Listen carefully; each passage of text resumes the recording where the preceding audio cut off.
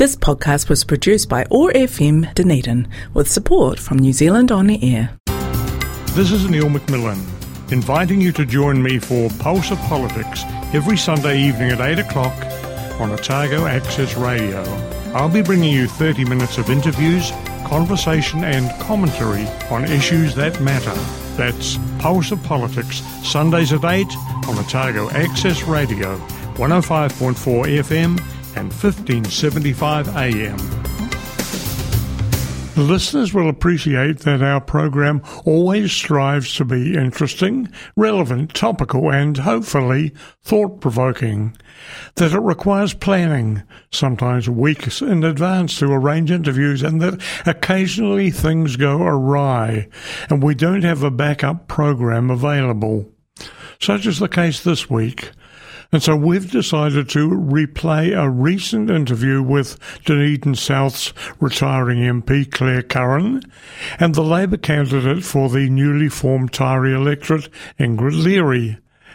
This is not to imply a favouritism for the Labour Party, because we've also interviewed the candidates selected for 4 other parties to contest the Taieri electorate. But it is relevant that Clare Curran delivered her valedictory speech in Parliament last Tuesday, and also relevant because Ingrid Leary will be involved in a public discussion in Dunedin this coming week with the former Prime Minister, Helen Clark. Please ignore any dates mentioned in the following interview that might have been overtaken. Thank you.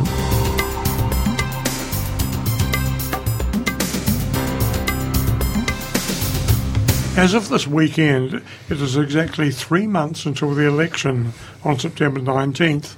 3 months in which we must not only grapple with the consequences of COVID-19, but determine our members of Parliament and our government for the next 3 years.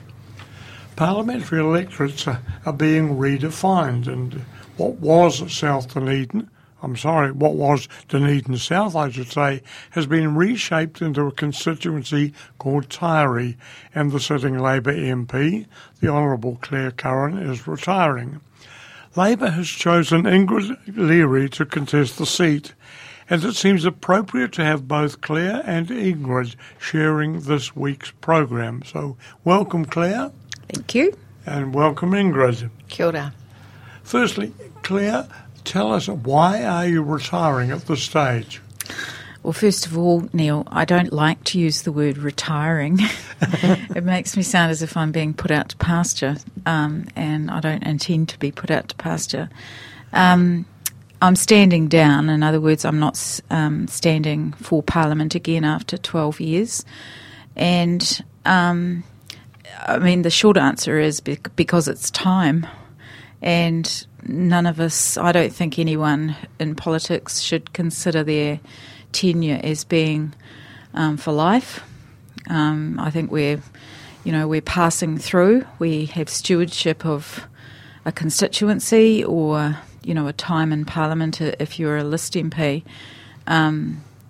But we don't own it. It doesn't belong to us. And I think that it's important to know when it's time to stand down and to bring in new blood, and so I came to that conclusion. Obviously, there's mixed feelings. It's a wrench when you've been representing communities for a long time, but I might have more of a life, and that's a good thing. So and the community will have a new face. So that's basically the answer. Thanks. And Ingrid, what brought you into politics? Why the decision to come into politics in this area and for Labour? Sure. So in my previous role with the British Council, it was becoming really apparent to me the difference that good leadership makes when I looked at the international landscape. And I was really struck by Jacinda Ardern's leadership and the style of politics that the current government and her government were showing. And through COVID, I think that has been even more pronounced. So I think in the rebuild and the recovery of New Zealand, that leadership will be really critical, and I want to be part of that journey. As far as standing in this part of New Zealand, It was really, I've lived here before. I went to university here and I did an honours degree in law down here. My father's family came from here, from Harrow Street, and my father was from a really working class family, and he had an opportunity through a series of things that allowed him to go to medical school. And what I saw was the difference that opportunity and education can make to a family's fortunes, and I think every New Zealander should have that opportunity. So for me, I had already sort of fallen in love with Dunedin. The other thing to say is that Dunedin South is a really special electorate within the Labour Party. So everything that I stand for around social justice, around working class politics, ethics, egalitarianism, that is all the character of Dunedin South. So it's a real privilege to have been selected to stand there and actually to hopefully follow in Clare Curran's footsteps. Yeah, Clare, the change in name from Dunedin South to Taieri, it also means a substantial change in the boundaries of the electorate. It sweeps right down, I think, to Balclutha these days, a big extension to the south, but also at a loss in other places. You might give us, our listeners, an idea of how it's been redefined. Yeah, so it's still very much a Dunedin-based seat, but it no longer includes the Otago Peninsula. There is a bit of an arbitrary boundary there that is sort of somewhere above Bayfield High School. And that's where the electorate starts, goes down through the South Dunedin suburbs, up the hill, Corstorphine, and Kew, and then down into Green Island, Abbotsford, Fairfield and Mosgiel, which it was there before, continues up to through Outram up to Middlemarch and Hyde, but now goes down to Waihola, Tyremouth, Milton, Balclutha, and then over to the coast to Kaitangata and Kaka Point. So it's a very diverse electorate now. It was before, but even more diverse now, and certainly right down through South Otago. So it's an interesting. There are a lot of synergies, though. It's as you drive through Milton and Balclutha, a lot of synergies with Dunedin. There's a lot more business development happening south of the Taieri, and where people are living in Mosgiel but working in the Milton area, etc. So. It's. I think there's a lot of opportunities, and it's an exciting new territory. And as we discovered when we were down there recently, that there's a lot of people who are quite excited to see us. Ingrid, a critical issue for any first-time candidate is to identify with the electorate. You might give us a little bit of your own background. You've been with TV3. You were most recently director of the British Council New Zealand.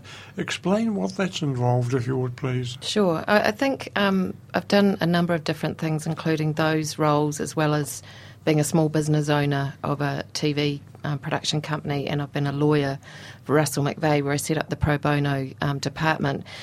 The common thread really has been around wanting to be a convener of space for voices to come through that often don't get heard. So if you look at through my career, that's kind of been the common theme, and I see politics as a continuation of that. As far as identifying with electorates, for me the really relevant question is, what can you do for an electorate? And I think with the background that I have in terms of advocacy work, as a lawyer, as a journalist, or, for example, when I was the chair of the Pacific Island AIDS Foundation, or in my work around mental health journalism, all of that has been around advocacy. And I think the role of the local MP really is to be a strong advocate for their electorate. I can identify with the working class values of the Dunedin South electorate, but I've also lived and worked in a lot of places globally, and as Claire's mentioned, it's a very diverse electorate, and I feel very comfortable well with diversity and representing different groups. So all of those skills, I think, will suit this particular electorate. Mm-hmm. In recent times, COVID-19, well, it's still in the news. We've all been through the breakdown. Clare, how did you cope with your parliamentary duties during the lockdown? Yeah, good question. With great agility and the support and enthusiasm and cooperation of my staff, essentially, we literally, like the rest of the country, just had a couple of days' notice, but we had talked about it in the few weeks before. How would we be able to work from home? And so some thought, and I'd asked the staff to think about it, and so they had. And we were lucky enough to have the technology that you could just pick up and take home, and that's what we did. But I mean, I guess I wasn't prepared. You never are when there's a crisis for the onslaught of human tragedy and angst that comes your way. And for the first couple of weeks particularly, I was working till 11 o'clock at night with constant requests coming in, emails, phone calls. I mean, it's easy enough to divert the phone, the office phone, to a mobile phone. Well, that mobile phone rang constantly. The emails coming into the office, through social media, the desperate pleas, etc. So we worked out a system, and we all worked together. I had a staff member in Wellington, 3 staff members, 2 full-time and 1 part-time in Dunedin. And we used the Zoom, like the rest of the country, to meet every day, to go through things, to refine the system, to give each other feedback, and to make sure that we were delegating so that the load wasn't falling on just 1 or 2 people. I guess going like the clappers was really how it felt.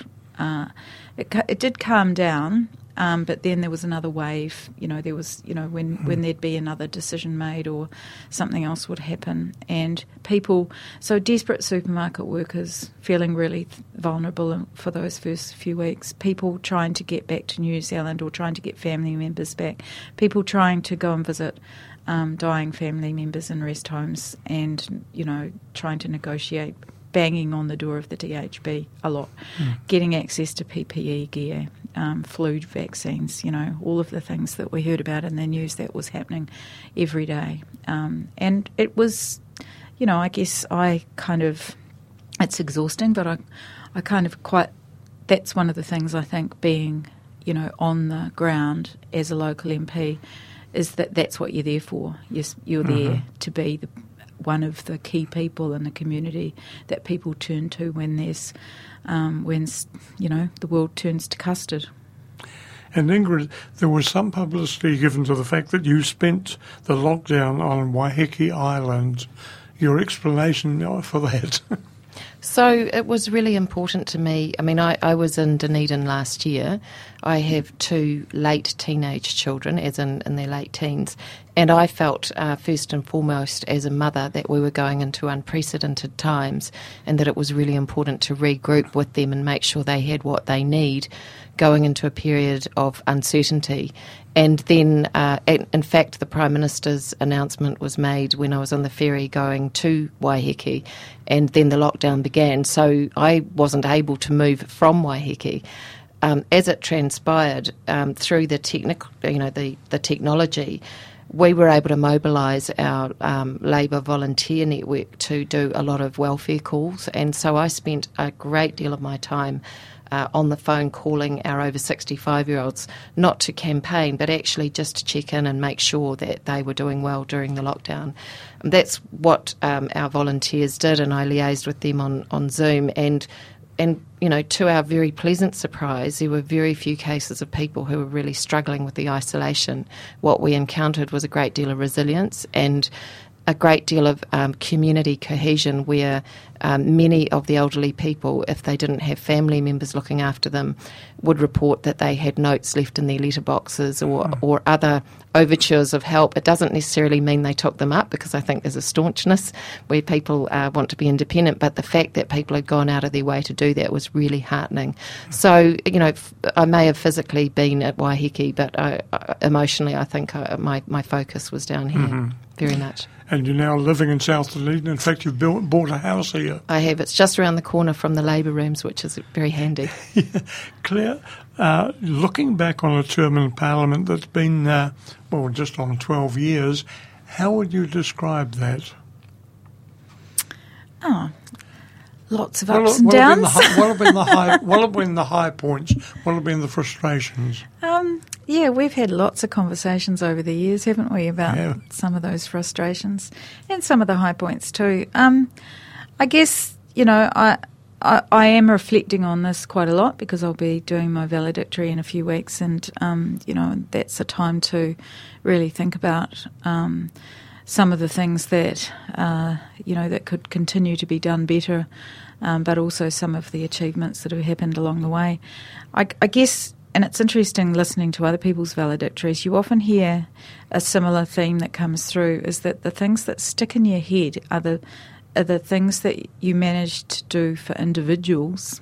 And sometimes that's literally saving lives. And actually during the lockdown, I feel that myself and my team, because it wasn't just me, actually did achieve that with some people. And that was access to... a particular mental health treatment, actually, that was critical. And those sorts of, and whether it's getting an operation, whether it's getting a house, for people, making a huge difference to their lives, that the trajectory of their lives is going to change as a result. Those things stick in my mind. I think the hillside workshops would probably be one of the biggies for Dunedin in terms of something that everyone had written off, or a lot of people had written off. I never did, and fought to get an investment back into that for rail engineering. The fact that we've got a new hospital, obviously I can't take credit for that, but I worked alongside my colleague David Clark for a number of years to ensure that it was top of the agenda for Labour to get that underway. And in whether I was in opposition or a minister, the focus in New Zealand on the importance of public broadcasting, public media, publicly funded media, non-commercial media, and how important our media is in our democracy. I didn't get to do all of the things I wanted to do in that space, but it feels as if it's moved up the agenda in importance, and I feel quite proud of that. We've had discussions previously during your time as a cabinet minister, which was cut short. You finish up with unfulfilled aspirations, particularly in public broadcasting. Do you have hopes that these might still be achieved? Well, you'll have to listen to my valedictory, Neil, because I might have a few things to say about that.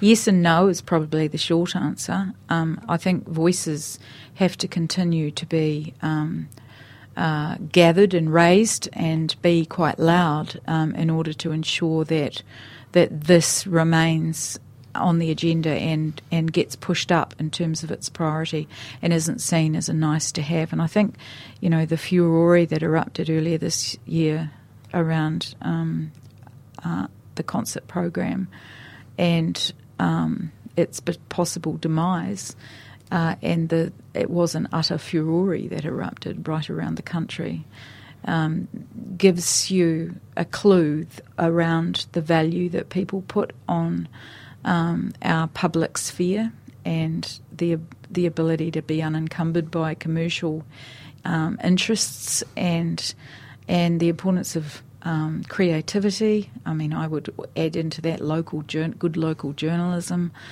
We need more of it, and we need to put more of a value on it. So I think you can be rest assured that my voice will be there whether I'm in Parliament or outside Parliament. And Neil, can I just say that I was speaking to Jeff on the way in, and I thought, Otago Access Radio really came into its own during COVID, because I was tuning in to different Zoom meetings or presentations online, listening to different conversations, and in terms of that community resilience and community building and messages coming out from the council and from the MP and others, it was really remarkable what a core part of the local comms, the radio station was. So, it was a great reminder of how important community voices are in all of this as well. Well, I think OAR FM's doing a great job there. Let's move back just slightly to a column in The Star this week, Clare, where you wish that your relationship with the Otago Daily Times had been better. Would you care to elaborate on that? Well, specifically, I guess I think I gave a wry comment that around my letters to the editor not being published. I think there's 3 now, and just in the last, probably the last 15 months. But, as someone who doesn't very often write letters to the editor, I kind of thought that they might be taken a bit more seriously. I don't want to say too much about it, other than the fact that I do wish it had been a better relationship. It's felt testy, shall we say, and I think that, and I think that it's important that obviously relationships are two-way. And there needs to be a willingness and a sense of good faith and goodwill on both sides. And so I'm being tactful here, but I would say that I haven't always felt that has been afforded to me. You're being very tactful. Let me say, on behalf of many other people in Dunedin, your comments are probably understating the state of play, because the Otago Daily Times is not the newspaper it used to be. Let's turn back to the campaign itself. As Ingrid, your aspirations for the electorate, what do you see as its greatest needs? Well, I would say after COVID, it's really about the recovery and the rebuild, and getting jobs and economic development for the electorate, and whether that's through supporting the hospital build and looking at how the south part of Dunedin can access those jobs and the rebuild and also the services. It's around resilience for floods and for other sort of urgent one-off events. I think it's about being a really loud voice to access more provincial growth funding, and also to keep the momentum up for the hillside work that's going on, so that Hillside really gets to establish itself as a centre of engineering excellence, not only for job creation, but actually across sectors, so that there is, there's a potential there for marine engineering and for really being a service hub for the whole of the South Island, or even the whole of New Zealand. I also think being a really staunch advocate for disabled people and the elderly is really important. It is a characteristic of the electorate, of the Tairi electorate, that there are a lot of members in those communities, and I know that a lot of Clare's constituency work has been around that, so that would be a focus as well. And in the parliamentary field, what areas would you say that your skills and talents might be best used? Well, I'm hoping first to be, first and foremost, a strong electorate MP, as I've said, and I'd like to see ultimately be somebody who's agitating on the inside around extending the principles of the welfare approach to budgeting across the whole of the economy. I think New Zealand's got a really unique opportunity to look at kind of triple bottom line measures across all of its sectors, including the private sector, to say how can we, rather than tinker with the edges, how can we actually have a cultural shift that says it's not good enough to have the vast inequalities that we do have. What can we do to make sure that our society's fairer? So if I can contribute in some way to that would be a good thing to leave Parliament with at the end of my time there. Clare, Curran, Ingrid, Leary, we began this discussion by observing that it's exactly 3 months to the election. Now that means some serious campaigning. Ingrid, do you have a campaign mapped out? Will it be meetings? Will it be door knocking? It will be your presence at public gatherings such as supermarkets and so on. Have you got a strategy? Certainly do, and it's all of the above, and we've already been doing lots and lots of that, including street corner meetings. We've been up and down to the new parts of the electorate numerous times. We're going to be door knocking in Mosgiel this weekend. What we're trying to do is to show that the Tairi electorate, which was Dunedin South, was always a safe seat and remains a safe seat, and that the person representing the community will be as strong and staunch and as accessible as Clare Curran has been. That's my job, to do that with the team. Clare, you're giving your valedictory speech in Parliament on August the 4th, but you'll still be MP until election day. What then? Well, we'll just have to see, won't we? To be honest, I'm certainly not announcing any plans at this point. I was actually going to go overseas for a little while, but I think that's not happening anytime soon due to issues beyond all our control. You might see me down at the university, actually, doing a paper. I'm actually going to do a paper on it's called tartan noir, which it's crime writing in the Gaelic tradition, so that's something a little bit out of the box. I'm really not planning a brand new career. I'm interested in utilising my skills and experience and networks in ways that can benefit this community and, beyond, if anyone is interested. I'm on the market, so to speak. I'm only really interested in doing things that I believe in, though. I've never been much good at doing things I don't believe in, and I need a bit of a break, really. So looking forward to there being a Labour government, and I mean that, a Labour government after the election, and ensuring that Ingrid gets elected and is elected with a good majority and has a good team around her. That's my primary focus right now. Thanks so much, Clare. You've been a regular and a very welcome guest on our program for many years. So it's been nice to have a retrospective and an aspirational look into the future from Ingrid Leary, who, of course, will be throwing herself at the mercy of the voters on September the 19th. And we wish you well, as we wish all candidates well in the campaign. Listeners, we've been speaking with the Honourable Clare Curran, MP for Dunedin South, and Ingrid Leary, who'll be contesting the new seat of Tairi for Labour in the forthcoming election. And that's our program for the week. And this is Neil McMillan closing with a reminder you can catch Pulse of Politics at the same time every week on air, online or on podcast. You've been listening to Pulse of Politics, broadcast every Sunday evening at 8 o'clock on Otago Access Radio.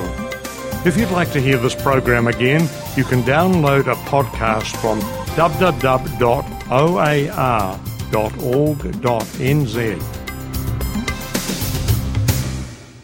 This podcast was produced by OAR FM Dunedin with support from New Zealand On the Air.